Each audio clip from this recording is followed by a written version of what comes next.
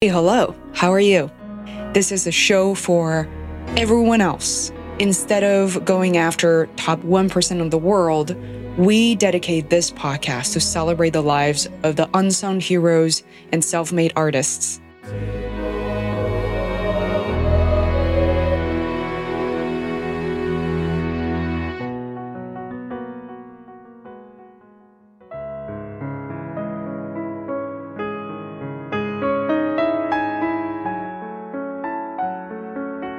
All of us, every human being is an artist because we have those questions in our minds about what's great, what's terrible.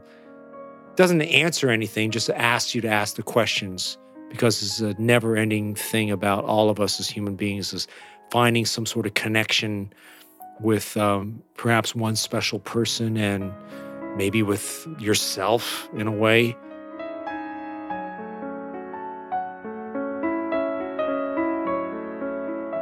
We can all admire the Picassos of life that we from afar and admire that. But if you have your own personal Picasso, it's kind of nice to be in that in the wake of that, or to be alongside that, as it were.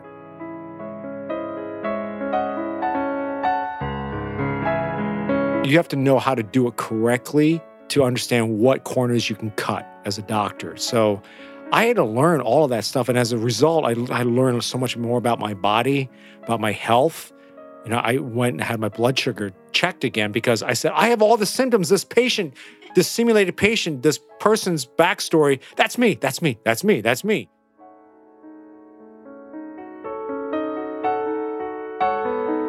right, I think it's a miracle that doctors can walk in, meet a total stranger in 15 minutes, get very close to saying, a headache means the difference between a brain tumor and, you went out drinking last night.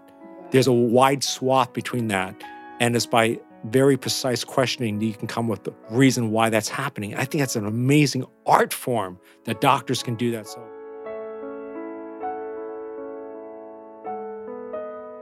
the part that I can play as a person that can help future medical students become great doctors has been very satisfying. And why this is good for the planet is that it gives everyone a chance to have a trial run. Like we're doing trial runs. We have a week of trial runs before an official opening. Everyone should get a chance to do that, especially people who are in charge of human lives. And if I can be a part of that, then I think that's just a wonderful kind of psychic payoff.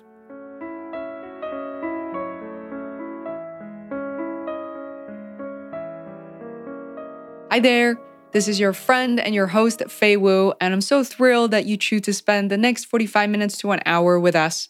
As you know, there are many, many more podcasts these days. So by choosing to stay with us and to spend the time with us, it means a lot, more than you think. Today on the show, I will not disappoint you. I have John Haggerty appearing for the second time on Fei's World. In an earlier episode, number 7, John Haggerty joined me as a longtime friend since 2003 and shared so many stories of himself as an actor on and off Broadway. As a reminder, John has appeared on Les Mis, King and I, Living Room, Yoshimi Battles the Pink Robot, and most recently, which is a new story we're introducing to this episode, is his appearance in Portland, Oregon at the Armory for Kodachrome. This was a play seen through a photographer's eyes in a small town. It was very fascinating. I wish I could release this episode a little earlier, but due to travel and other Fei's World obligations, the show Kodachrome in Portland, Oregon has already concluded as of March 2018. By the time we interviewed him, the show was still in preview mode, which was in early February. In addition to Kodachrome and acting in general, this episode gave me the opportunity to explore something John has been doing lately with his acting skills, which has fascinated me really for a long time. John lives in New York, and when he isn't rehearsing or acting for a new show, he helps medical students learn bedside manners and better interact with their patients. The stake is high because the students are graded on their interactions, responses, and overall performance. And for John, he has to be an active listener at all times. In many ways, he sees this as being more difficult than remembering thousands of lines from a Broadway show. In one example, John describes in details how he had to go off script and act out as an extremely difficult patient. He couldn't believe the words that came out of his mouth. My associate producer, Adam Lefford, also happens to be John's best friend and college roommate, joined us in this conversation. I think when we talk about this, it all made a lot of sense. I can't even imagine why aren't so many other actors to pursue a route like this. It would just benefit so many people. I can imagine, for example, how his skills as an actor could really benefit people in mock interviews or seminars on dealing with difficult conversations. If this sounds like a good idea and you're thinking about exploring a project with John, get in touch with me and we'll be more than happy to make an introduction. Last but not least, we always have young people in mind, meaning people who are perhaps pursuing a career path to become actors or actresses themselves. John knows intimately that this path is not easy. Therefore, as someone who has been in the industry for more than 30 years, John can offer you firsthand information on how to overcome fear and pain, and perhaps some of the fundamental skills and things that you need to think about while pursuing a career like this. I thought that was so honest and valuable. So if you enjoy this episode, I would encourage you to share it with one more person, and hopefully it will light up their day and their imagination. Without further ado, please welcome John Haggerty to join us for the second time on Feisworld Podcast.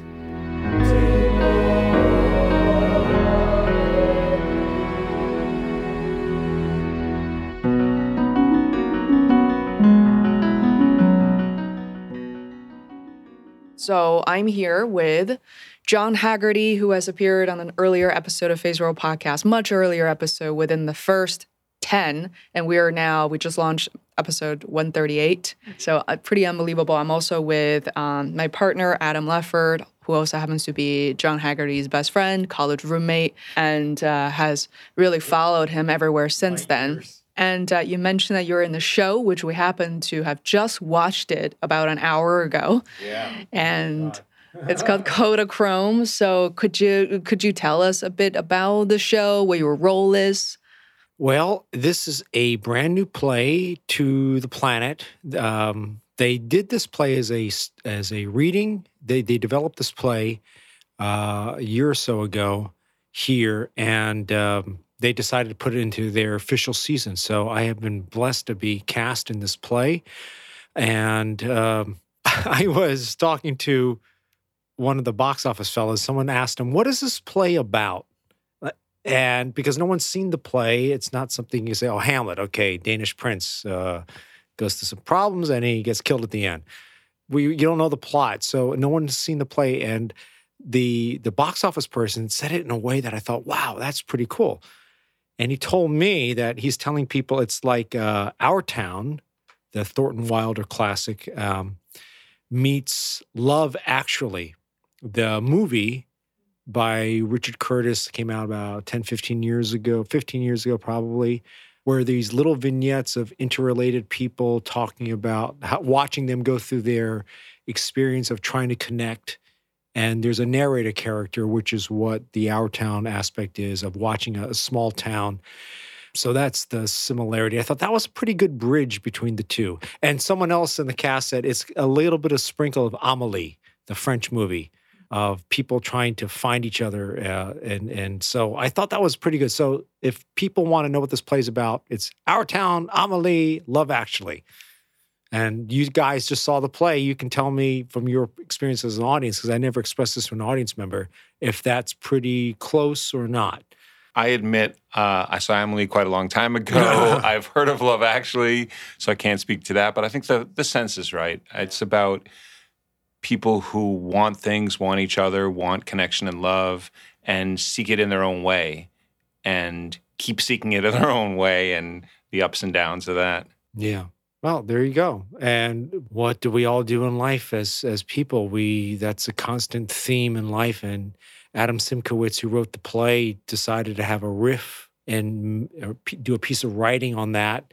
And it was interesting hearing the titters in the audience about some lines that the narrator speaks out loud as if to the audience, and hearing them respond very viscerally with some sort of reaction.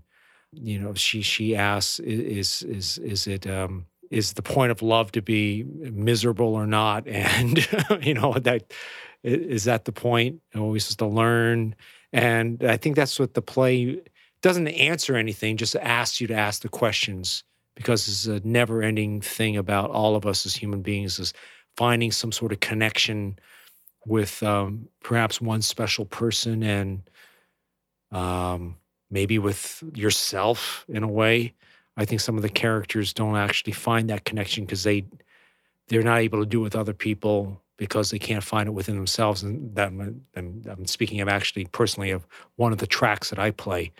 So speaking of which, we all play multiple characters in the play except for the narrator, and who is the photographer of the town, if you happen to be in Portland and see this as the premise. And all of the actors play a few different characters, and I play a perfume maker and a history professor. And I also make an appearance in 2 quick scenes as a emergency medical technician, saving a couple that are overthrown by the throes of love. I don't know how else to put it other than that. But it's been you're catching me at the end of a long, long tech week. And I'm so grateful for both of you to come out all the way from Boston, to come out and see this play and support the theater and support me. And I so appreciate and love you. We'll bring you out to that. So for me, over these, honestly, decades, it's been the same, and the same for me in the podcast as well, to have an extraordinary opportunity to connect and kind of insert myself in that life without the talent or the effort to become an actor or an aerialist or a surgeon. And to say about the play that we saw, you talk about the joy of living your daily life and the small moments, and the joy of being an actor and being in the play. The characters are somewhat strongly identified, this person, without giving anything away or spoilers or anything. Somebody's very shy, somebody's very bold, somebody's very persistent, another person's reticent. And sometimes you watch a play or a movie and you think, oh, I'm like that person. Or I'm like, I'm this guy in this show. But what I felt about the show we saw tonight, about Kodachrome, was that we're almost all those people in any given moment. Right. Mm-hmm. There are so many prisms of experience that I think the playwright was trying to touch upon, that we've all had that little feeling of ecstasy, let's say, when you find young love, and getting divorced, which I've been through personally, and separation, and then reconciliation, and longing. I think it's so interesting to me. I mean, part of what I noticed with my podcast, and which is kind of feels in a way kind of selfish, is I get meta pretty quickly. Yes. That I always like to ask my guests first about who they are as people, because I don't know many of them as well as I do know you for the past 14, 15 years. But I wonder, I want people to get to know you a little bit more as a person, because in case they haven't listened to it, or they don't really know what is it like to be an actor, and you're a very experienced one. So, for example, one thing I notice is that all the shows I've been to, you are always introducing me to people on the show, but as friends, people you spend a lot of time with and really to be able to learn from. And you're not at all possessive about that relationship, and you're always promoting other people. Whereas in the acting world and all the academic world and all the other worlds, I notice that there's somehow is something that we don't talk about, is that if I'm a project manager, people won't introduce you to someone else in that position. Or 5 minutes ago, you're celebrating, so and they went on to do this, went on to do that. Like, I wonder, why do you feel that way? Obviously, 1 degree of separation makes you feel more intimately involved with other people's struggles and what they go through, and their victories. And I I have great love and respect for you and for people that whom I've gotten a chance to cross paths with and am pulled in by their work. And we can all admire the Picassos of life that we from afar and admire that. But if you have your own personal Picasso, it's kind of nice to be in that in the wake of that, or to be alongside that, as it were. Continued every time I do an acting job, I really literally think is the last time. I look at these experiences as I get one more chance, because you don't know. None of us know. It really might be the last one. And so let's try to do it as well as we can on that particular day. So that's acting and the passions and the journeys at Deep Well. We also did want to talk about things that are happening outside of this particular engagement and this particular show, other things you're doing in your life that are related to the arts, that are not related to the arts? Well, there are very, very few people I know. I mean, personally, of course, we all know who the big stars are, who go from show to show or from TV show to TV show. For the most part, my circle is pretty rank and file actors in New York, and none of us have 365 days a year of employment in professionally.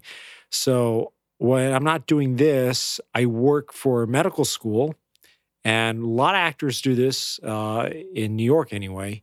But I fell into doing something called being a standardized patient. So I help doctors, students in medical schools, aspiring doctors to help them become better with their bedside manner, to help them figure out a diagnosis, and the kumbaya feel-good feeling about this amazing kind of side job that I have is that whatever kind of slip-ups they make or things that they didn't ask a patient that could cost them their life out in the field when they're gone, I'm able to coach them because I've been coached about how to train them.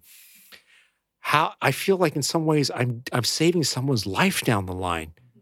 And there are very, very few jobs I've ever had that you can give someone satisfaction, but to think that somehow what I did today helped this person, they're going to meet a person that I've been asked to portray, because we get a case study, we have to portray a certain type of person.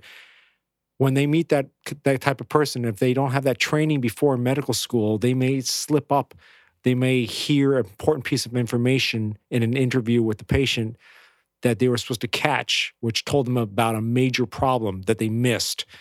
So if they do that, then I'm able to say, when we have our post simulation and we do our feedback, I say, hey, you missed that part. We should have asked me about that. And they go, oh, thank you for telling me that. I mean, that is so great for me. It's that extra beyond whatever they pay me, feeling that you walk away psychically saying, I did some good for the planet today. That someone's mom, brother, sister, brother father was what might have been saved later in life because of that.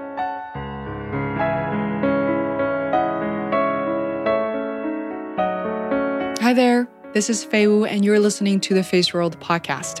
Today on our show, meet John Haggerty, Broadway-trained actor who uses his acting skills to teach medical students in New York City how to better interact with their patients.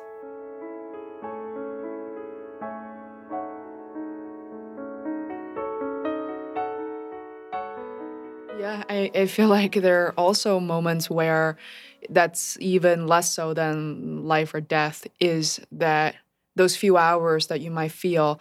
I mean, we have all encountered poor bedside manners in our lives. Oh my God, yeah. Right. Whether we are as caretakers or as patients ourselves, and comes down to really small ailments that really not at all life-threatening.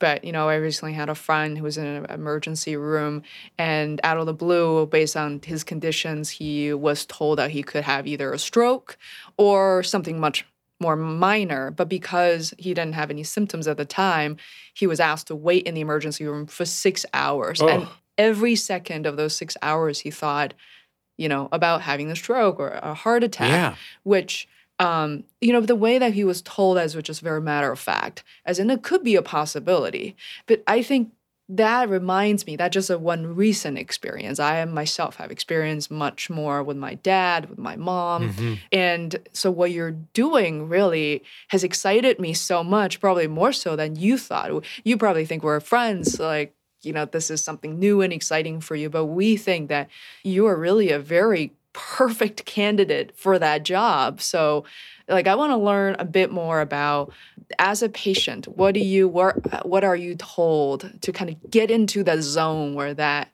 condition? Oh, okay. Well, it changes from case to case. For example, there are, almost 40-something points, 40-something things for someone to get a full physical exam. And I had to learn every single one and how it's properly done. I realized probably no one on the planet really has had a full physical exam done correctly, or at least the way this school teaches it. And to the doctor out in the field, to their argument, there's no time. You wouldn't do certain things on certain people because that's not a health risk thing. They can bypass some certain things. Certainly, my doctor does it. I said, I do this all the time, and I know you're gonna miss my popliteal pulse, and you're gonna do that. And he goes, yeah, I know you do this, and that's fine. But you have to know how to do it correctly to understand what corners you can cut as a doctor. So I had to learn all of that stuff. And as a result, I learned so much more about my body, about my health. In fact, I went and thought I went and had my blood sugar checked again because I said, I have all the symptoms. This simulated patient, this person's backstory, that's me. That's med students. So every case is kind of different, and it depends upon what they are training the students to learn that day. Are you looking for high blood pressure that day? And then I have typically I will have a name, a backstory, and I have to listen to very specific questions, and I have to give an exact scripted response, because the idea of standardized patient is that the medical students are getting the same answer every time. So I have to listen very carefully. My answer might be, I have a hard time going to sleep at night. And if that's the answer that they've scripted in, that the doctors who've written the case have scripted in, I can't say, yeah, I feel sleepy. They can't be that. It has to be I have to say the same line every single time. And I have to remember that. So I have to know the script dead cold, like an acting exercise. But at the same time, my acting partner is changing the lines every time they walk into the room. That medical student is giving me a different line. I have to say, now I can say this line to them. You sound like a computer, almost like a binary. I mean, not binary yes or no, but you almost have to function like a computer and calculate in your head all the time. Which option, A, B, C, or D or E, and then you have to kind of... I never thought of it that way. You're right. It's kind of crazy because in the way that I feel like it's almost like you're taking the test, because this is not a free-range creative writing. Because they're being graded. And if one student gets a different answer because I screwed up the answer, they can always look at the videotape, because all these sessions are videotaped. They can say, well, this person missed that. Sometimes, as much as I prepare, as much as all of us on the staff prepare, you're only human, and sometimes we make mistakes. And if a student challenges what we said you missed, what I screwed up, I gave the wrong information, I may have had that. They say, so tell me about your father's family history. And I said, my father has diabetes, or my father had a stroke at a certain age, and I said the wrong thing. That gives them totally different information. That's a blood sugar thing or a heart problem. So depending upon the case, they will start diagnosing me in a different way. And that's just not fair to them. And I have to be on point as much as I can. Why is the consistency of your answers to be so important? Because they're being graded. And the consistency of standardized is that everyone gets the same test. So instead of a piece of paper, I am the piece of paper. The human actor is the piece of paper that they're being tested against. So I have to, even though every human being, every interaction is a little different because you can't help that, it's energy, I have to still deal with the permutation and give the same verbal response. And sometimes, I have to maintain, if I've got a stomach ache, they want my demeanor to be, I got to go, sometimes, because they'll say, would you like me to dim the lights? You want some water? That's positive points for them. As a bedside manner, that's good stuff. They want the students to do that. They want to incentivize them to learn that. But a lot of them don't know what to do if the patient, they're just trying to get it's got to be really hard. I think it's a miracle that doctors can walk in, meet a total stranger in 15 minutes, get very close to saying a headache means the difference between a brain tumor and, you went out drinking last night. Yeah. There's a wide swath between that. And it's by very precise questioning that you can come with a reasonable reason why that's happening. I think that's an amazing art form that doctors can do that. So, and I know your family, Adam, is into your family doctors. My respect for a great doctor is exponentially just blown out of proportion because it's a very hard thing to do. Not just the medicine, it's the art form of interacting with another human being who's in distress, and they're looking at you for, please help me. And you have an assembly line of patients all day, and you got to figure it out, and they're depending upon you. I think there's a lot of responsibility. So the part that I can play as a person that can help future medical students become great doctors has been very satisfying, and an ancillary kind of career to doing this. And I'd say about half of us, or 2/3 of us on staff at this hospital, at this medical school, are actors, because that's basically what we do. We memorize scripts. We try to maintain a character. So they do look to the acting pool in New York to fulfill this position. If they were listening, they as in the administrators from New York or elsewhere, I would love for the actors to get a wild card to say, you know what, you're off script now. You're going to scream. I want you to say you're screaming at this person, or scream at the doctor, or be quiet. Shake it up. And I think because that's the first of all, that's real life. Mm-hmm. And two, I find it really difficult to do that as a non-actor, actress, to really just be like, snap my finger, you snap your finger, and I be in that zone immediately. It's really difficult for normal people to do. And I think the medical students, hopefully not to be graded on forever, but for them to have that experience and to respond to that, I think it would be tremendously helpful. To wit, one of the hardest days I've ever had doing this is that I had to play a psychiatric case, and this was based upon a real person and event. And it was the hardest because of what you were saying. You have free reign to do what you want. Interpret this character. This is the backstory. It was based upon a true story. This very high-powered executive was accused of perhaps molesting his 15-year-old daughter and physically abusing his wife, shoving her up against against the wall one morning. And he was apparently very high up in the ranks in his company, and he was used to having things his way, basically. So they said, this is the guy. He had a very alpha, no, don't listen to me. I'm always in charge of the room, and I'm smarter than everybody else. So they gave me a backstory.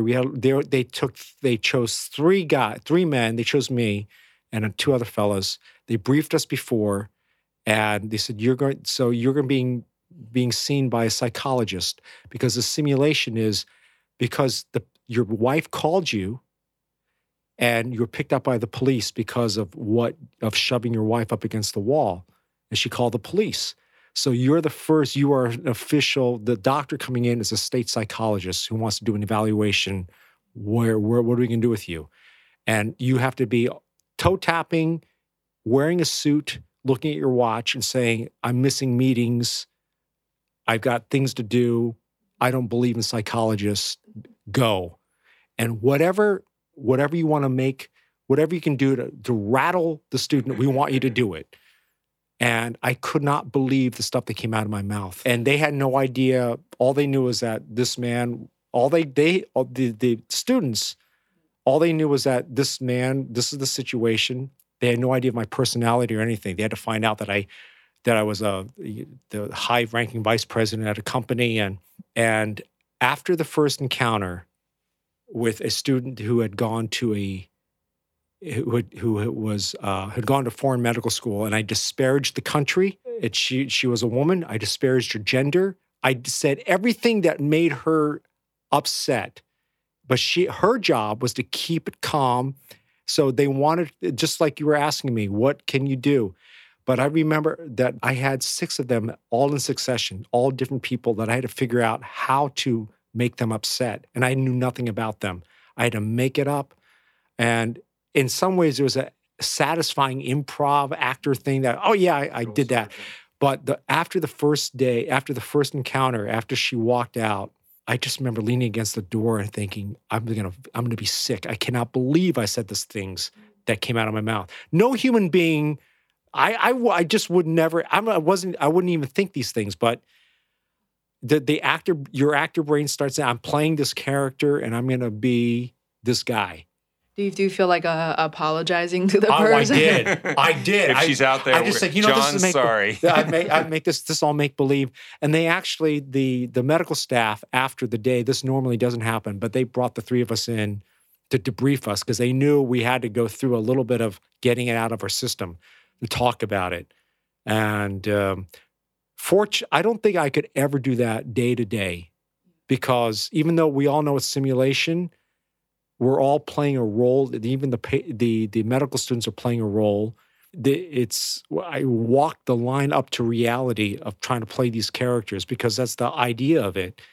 And I said, I'm not this person. I just felt very, very tired and almost like sick inside at the end of it. So people who play, I don't know, playing a character who has to be a really evil person day after day and I know 8 shows on Broadway or in a movie. Every actor wants to say, I could do it. But then I think, could I really do that? Could I really do that stuff? It's so fascinating. I mean, this, as bad as it sounds, I believe that it happened. I forgot it was in the US or China, but somebody was playing an very evil role. And the guy was getting not just hate mails, but like life-threatening messages from, as crazy as it sounds, I mean, that guy must have done a really good job. But what it's interesting to me that I think about all the time is people like yourself, John, who is acting your whole life. I know you have other endeavors, just like what you talked about. But you also happens to be, you can be very dramatic in real life, but for the most part, based on what I've seen, you're very mellow. Like, I don't know if mellow is the right word, but why do you think that is? Like, what do you do to kind of offset that energy to be on stage all the time? I mean, especially when you're in King and I, Les Mis, I mean, those are hardcore, heavy-duty stuff. Doesn't matter which role you play. Like, what do you do on the side to kind of offset that energy and not... I used to be jogging. It is still jogging, but now in my early 50s, it becomes more jogging, walking, stuff like that. I think we all find some sort of release physically. More, time alone. I think some people have a problem with that, but I actually I find a lot of solace. I'm just fine being by myself for maybe not days on end, but hours. Yeah, I don't need to talk to people constantly. I don't need to be surrounded by it. In fact, that's what I did between our rehearsal today and the performance. But when I was called, I went jogging. I went across the bridge on the Willamette River and I just spent all that. I just needed the time to clear my head. So that's my decompression to ask you asked about. If anything, getting back to being a standardized patient, I think in some ways, in a very strange way, it's been a very interesting acting class because of where it's placed my listening skills as a person to. I am not actively trying to remember your responses to me and what we're doing. But when I'm at work at that medical school, I have to remember everything they say almost verbatim because sometimes I have to type it out on a computer checklist or tell them back. So if I have a 10-minute, 15-minute encounter with somebody, I have to remember my responses plus someone else's. So that requires a lot of intense listening and remembering. I'm trying to remember what I said and remembering their response. Most people do not do that in life. You just have the 1, 2, 1, 2, back and forth, back and forth.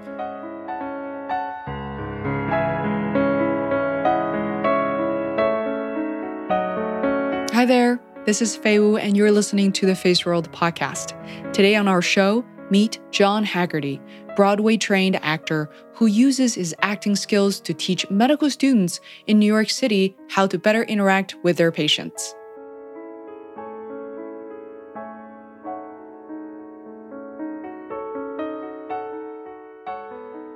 It's even more difficult because, like, if you go to a job and you park in a similar parking space but not the same one, and you're there 5 days a week, you can't remember where you parked. So to do that once is tricky. To do that with a series of people where those half a dozen or a dozen conversations are similar because it's different med students, that's got to be even harder. It's the worst thing is that when when two people look similar come in back to back and they say almost the same answer, but one or two is different. I go, oh, what did they say? That's when you conflate that. That's difficult for me. That's really hard. That always happens, especially by the middle of the afternoon. Oh my God! Did I get their names right? Did I get their answers right?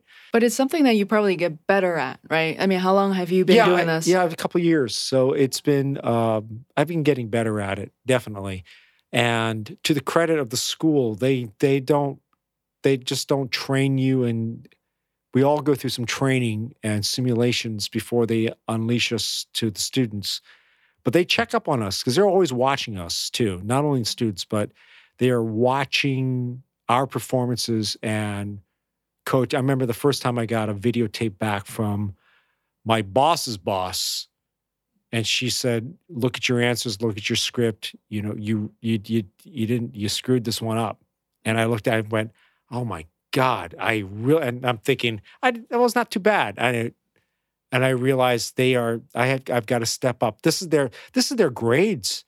This is whether or not they're going to get their degree, whether they can pass the bar or not. And I think about that investment. They're as committed to going to school and working their asses off there and being doctors. And I just go in for, 6 to 8 hours a day and do my thing. And they're up all day and all night for 4 years. And that's before they become residents. And you're sort of like the control in the experiment, like the control in the scientific experiment, exactly, with where the other things are variables. So, knowing you in real life, putting aside all modesty of your own, frankly speaking, what sort of if it can be answered, what sort of a person should give this kind of a job a shot? And also to mention, it isn't something you do 40 hours a week, so somebody could do it as part of other things. And who shouldn't do it? Just what kind of person you think probably wouldn't make it, and what kind of person you should investigate this. This could be a good thing for you. Well, there are not all actor types have done this. I know that. I was interested. I have a friend named Martin Sola, if you're out there, who first turned me on to the idea. He was doing it for a while, and now he works. He's always working, so he doesn't do it as much anymore. But then I started applying to schools and trying to get an audition, because they do audition people, and they're not slot. It depends upon the demographics of what they're looking for, what they need they need the planet because of different diseases and different things that happen to people. So we are very, very different kind of a staff where I'm at. And if you don't like to memorize That's one thing. Or if you don't feel like that it's helpful. If you're not good with remembering words, that's absolutely paramount. So that's why the medical schools go after the acting pool, because there's kind of a discipline and a experience of doing that. And also a little bit of a volition. I said, okay, just a way to make money. But then when I got exposed to it really about what's going on and why are standardized patients programs there? They're at the heart for helping medical students become full-fledged doctors and making their trip-ups in school where it should happen rather than out in the field. You don't want to be that patient who has a doctor who's never encountered you. I want, in my most highfalutin way of why this is good for the planet, is that it gives everyone a chance to have a trial run. Like, we're doing trial runs. We have a week of trial runs before an official opening, and there's some mistakes being done in our show that the director's catching, and we're constantly fiddling with it. Everyone should get a chance to do that, especially people who are in charge of human lives. And if I can be a part of that, then I think that's just a wonderful kind of psychic payoff. To close on a tougher questions, but it's going to be a two-part question. I wonder, what are some of the things that, John, you think the world at large, or the theaters, or the sort of the actor communities can do for these working actors? Whether people are entering into it, or people who are working more on a part-time or full-time basis. Like, there's a reason why I asked the question, because I think, like what my mom possesses, like there's a certain skill set that I've witnessed you on these shows, like Ms. King and I know that art form is disappearing. And I know in a way some of the audience, it's also getting smaller. But I think it's a very precious form of sort of a human art form that need to be preserved. So I wonder if there's anything that we can actually do. That there's no limit, by the way. There's no right or wrong answers.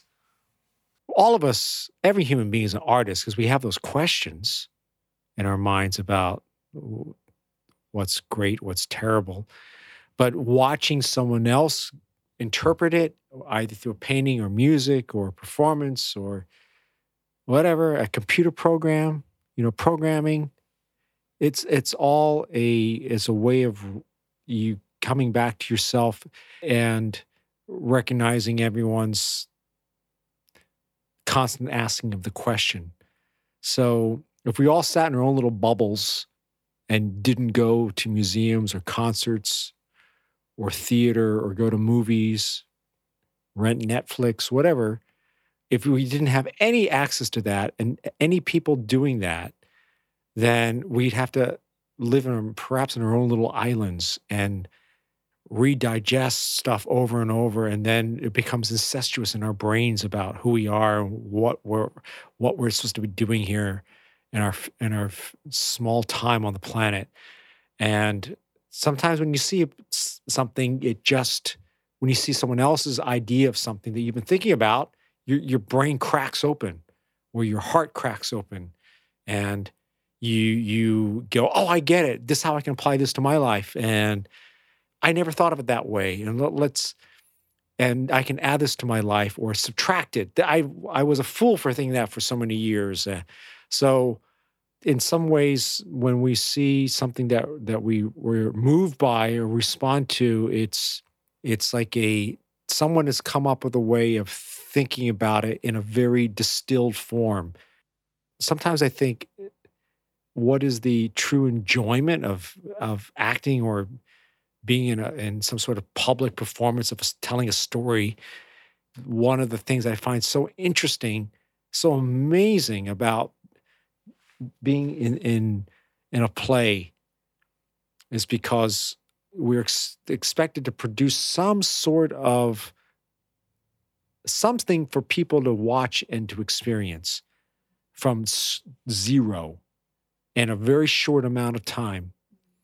And that journey is when I'm in it, I always find it really interesting. So that's what keeps me going. Certainly, it's not it's not being showered with flowers or signing autographs. That's never happened to me, and it's never really been interesting to me. And certainly money. I mean, I get paid a living wage, and I'm happy to be in Portland. But if it was about that, then I would be very disappointed. But it has to be a deeper psychic reason about being a human being. Mm. And I think we've talked a lot like in this past hour or so, and I think there is a new future that exists for people with your set of skills and level of commitment and love for the arts is through companies, like medical schools or law firms. And these companies not only need you, they also have the financial means to really provide people with the right opportunities. This is not, again, not charity, that they need you in a way more than you need them, right? Because the skills that you have is irreplaceable. That takes training. And I think that message is so strong. And I think especially for people out there, anybody pursuing any forms of art and putting something that they create out there to say, I made this, and to put my name on it. I think it's such an act of bravery in a sense, and that we are so conditioned to not do that, to never do that. Yes, you're right. You're absolutely right. Yeah. And for you to put yourself out there, I remember precisely that moment when I raised my hand, when I did really well in school, particularly math. I was really good at math. Until it was about 3rd or 4th grade, I stopped raising my hand because my teacher told me not to. My teachers told me not to, not even my classmates, and said, don't forget that you're a girl, you're a woman, and your hormone not even hormone, I didn't know what that word meant, but she said, biologically, you're going to lose that edge very soon, and the boys will exceed you. I mean, this is late 80s. That's crazy. That is crazy, but in one form or the other, maybe not in those exact words, because it's not at all acceptable in today's society. And it did happen to kids growing up in the 80s. And I sort of, I definitely remember putting down my hands on do that again. So I love talking to people like you to relearn. I'm still in the process of relearning all that, Yeah, I'm glad you said something like that. It's always a reminder. Every show, and certainly last night when we had our first show, we were all, I think the cast, were all so happy to have that audience. This show was not, no one's never done that. We had no idea how the audience was going to react. We had no intercourse with an audience with how are these lines going to land? How's it going to come across? So there was a top spin of nervousness, I would say, certainly with me. I can't speak on anybody else, but I'm sure they had a little bit. And it's the first 5 minutes, feels like when you walk out on stage, I don't say anything for about 5 minutes, and I'm frozen, but I feel like my blood is ice water, and I'm doing nothing. But my heart rate is, I'm just thinking, breathe. You got this. It's just say a line. That's all I have to do. And what you're talking about before, about you're not being told that you can't do this, you can't do this. I keep forgetting that the audience wants you to do this. People want you to do this. Be the podcast. People want you to succeed. They want to see you fly. It exalts them to see greatness happen, because then we can attach vicariously. We can attach our wings to that. And but our brains seem to default into, nope. I don't deserve this. I'm going to fuck it up. I shouldn't be here. It's all a big mistake. And turning that switch off, because I think I'm going to be a little bit magnanimous about that. I think human beings want other human beings to do well. I think that's such a positive message, and that's really precisely what I needed and what I heard from another colleague to launch the first episode, is that he literally said, people in this restaurant, they're all eating away at their sushi. He's like, they want you to succeed. I'm like, no. I was thinking, no, they don't. They don't care. And I realized, what if he's right? What if it's even a maybe? Maybe I should push that button. It gives you I think we all need a little bit of a momentum, right? Mm-hmm. I think it means so much that I read stories about people even thinking about committing suicide, and then hearing the positive word from another child walking back from school and being able to save their lives. And that's, I think, is that is huge. I mean, I don't want to. Yeah. Well, that sounds like that's like a good coda to all of this. Yeah. And Adam summed it all up. I think he did it. Well, thank you, John. Thank you, guys. Thanks for coming out. Thank you.